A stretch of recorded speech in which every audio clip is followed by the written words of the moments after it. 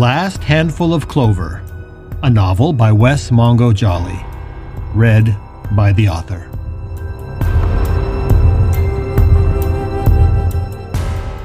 Book 3, The Stone in the Stream.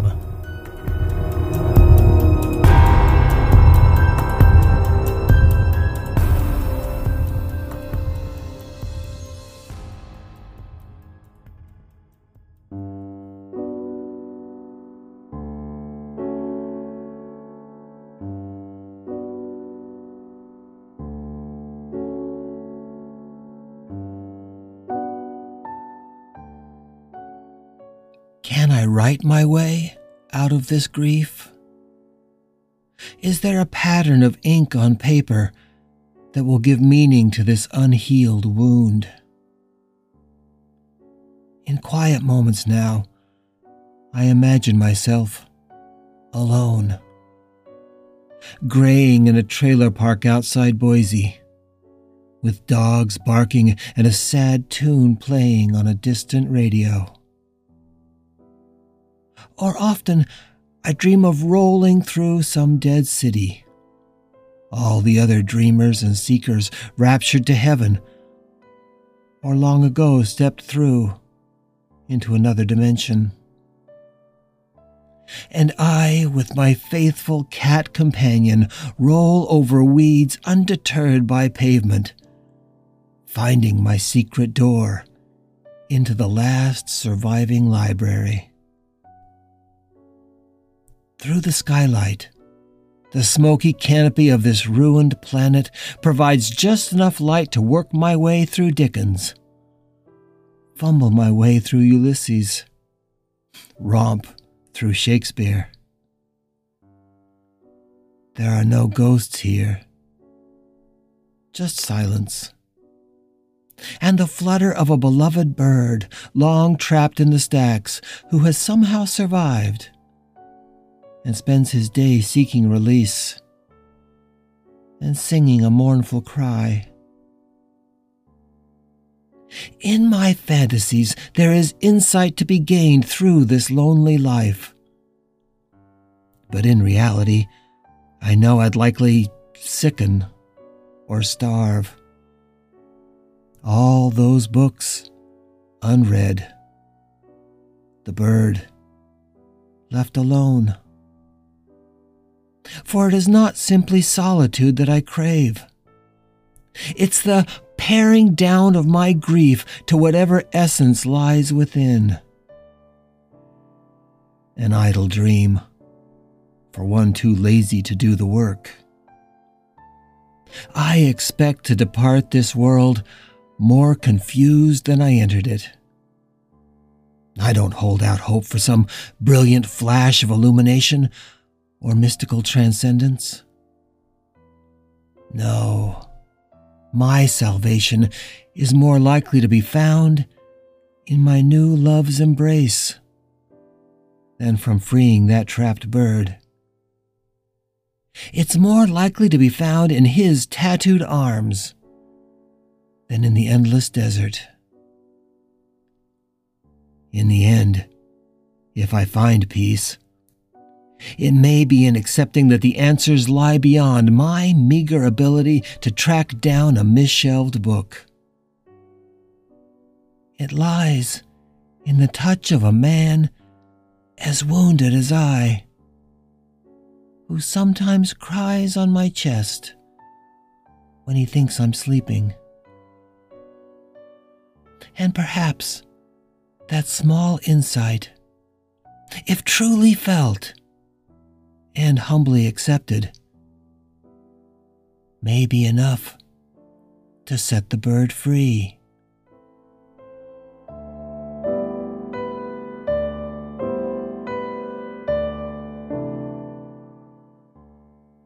Excerpt from Song 57, as it appears in Apocalyptica, 100 Laments for Salt Lake City, by Keith Wu, page 193.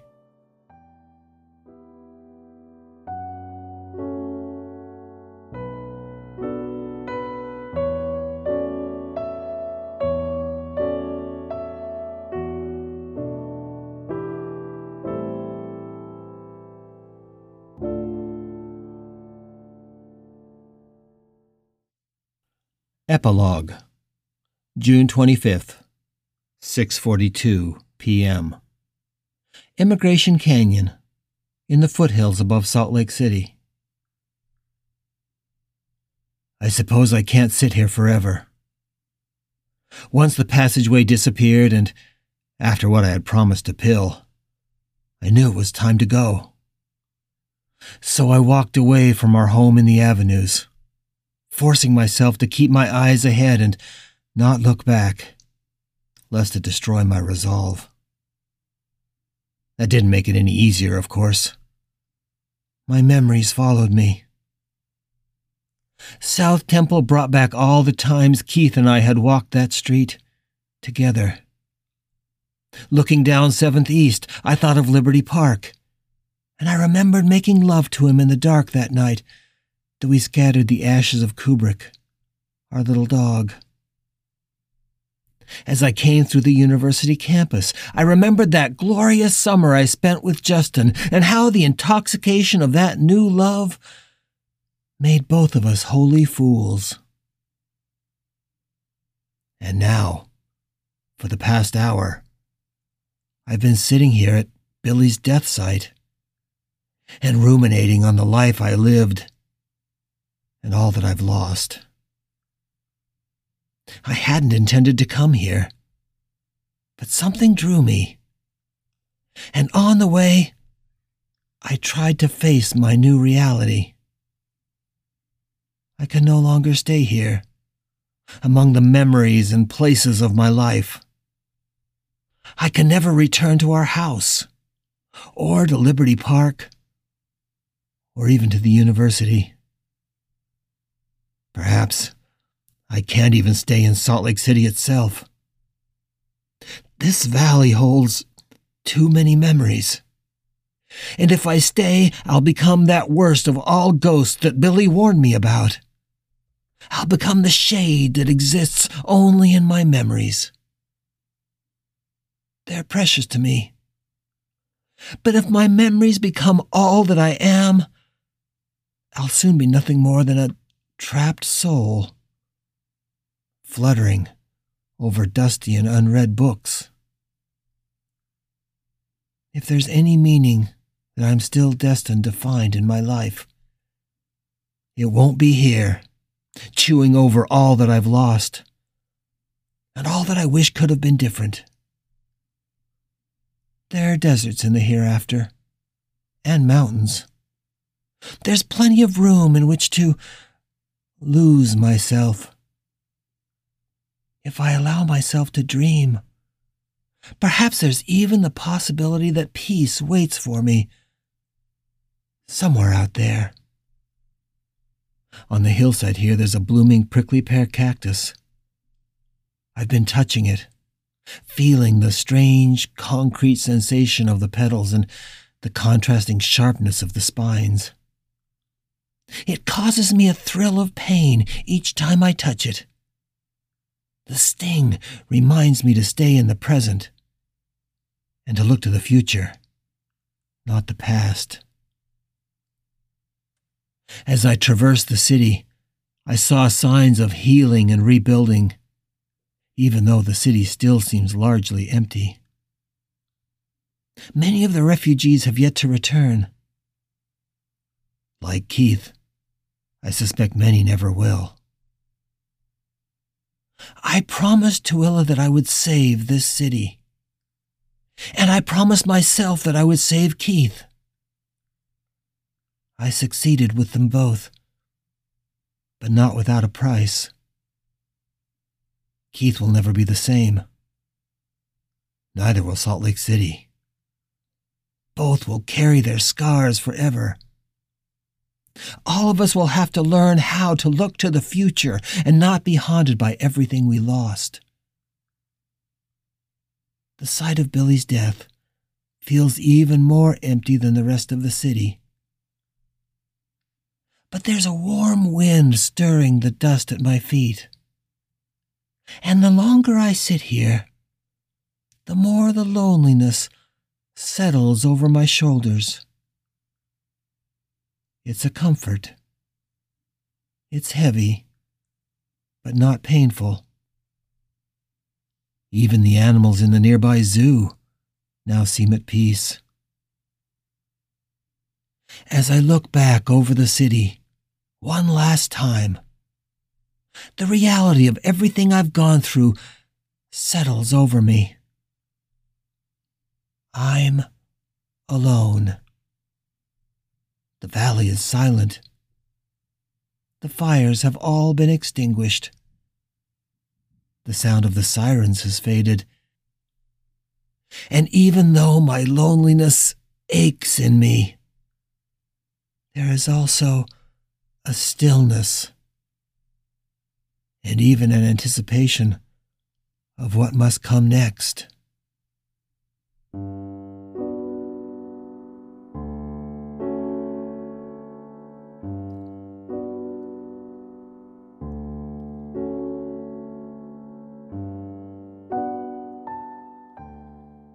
Richard walked up the hillside, as he had once watched Billy do. As he ascended, he felt a great joy flow over him. Even the devastated city at his back felt beautiful and sacred. The overwhelming magnificence of it all brought tears to his eyes, and he remembered what he had once told Keith, that his last act would be to pull a handful of living clover with him into the grave. But the clover had deeper roots than he knew. And rather than pulling the clover with him into the grave, perhaps the clover was pulling him out. He reached the edge of the hereafter and kept walking. He remembered that Billy once told him there was no place for ghosts outside of this valley, and that to leave it would, Billy believed, mean passing over. He walked up the hillside, but to his surprise, he didn't reset. He didn't fade, and he didn't shatter. On the contrary, he felt more tranquility and calm than he had felt at any point in his life, or since his death. It was as if the losses and the regrets of his life were being left behind in the wounded city. His climb up the mountain was an angelic ascension. Surrounded by light, the sound of birds, the buzzing of insects, and the hum of the city in the valley below, he opened his arms wide and welcomed the new day, imagining that it would be just the first of millions to come. A life that would go on at least until the planet crumbled or the sun sputtered out. And who knew? Maybe even beyond. A strange faith overcame Richard Pratt in that moment as he climbed higher and higher above the city. He still didn't believe in God, but he discovered that he did now believe in the wisdom of the universe. And he did believe in destiny. He looked back at the valley, now far below. The city was calm and beautiful, and from this great height it was easy to imagine that it had never suffered this madness. It was easy to imagine it as eternal and ethereal. So, this is how I leave the city of the dead, Richard thought. Perhaps no one needs to forget my name after all. He was high in the Wasatch now, and looking east he saw the endless mountains rolling away into the morning sun, like an invitation to eternity. Behind him, the stone was gone from the stream, and no more souls would be caught upon it. But what happened here in 1851 must not be unique. For centuries, humanity had reported the world to be haunted by ghosts and spirits beyond number. Was it all just imagination? Words like ghost and medium and possession had belonged to the world long before he was ever a part of it. And although he now understood those words to mean things far different than he had ever dreamed, perhaps there were similar pockets around the world where souls like his wandered in fear and confusion. Perhaps that is my meaning, Richard thought. Perhaps it exists somewhere out there. Facing east, he started walking.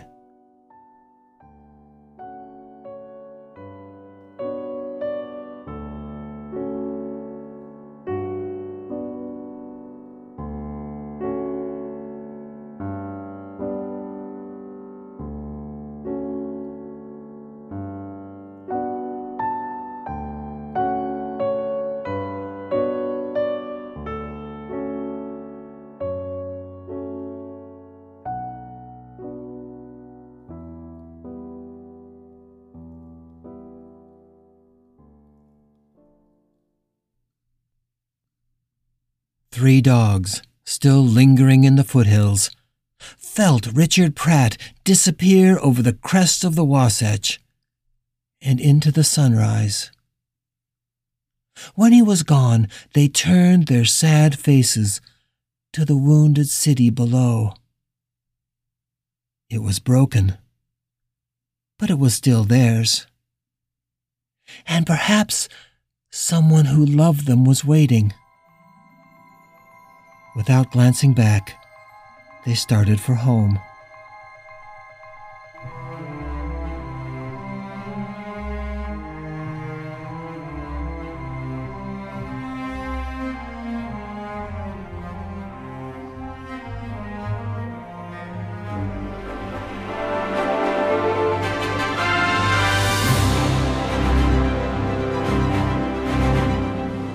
Congratulations! You have finished the third book of the trilogy, The Last Handful of Clover.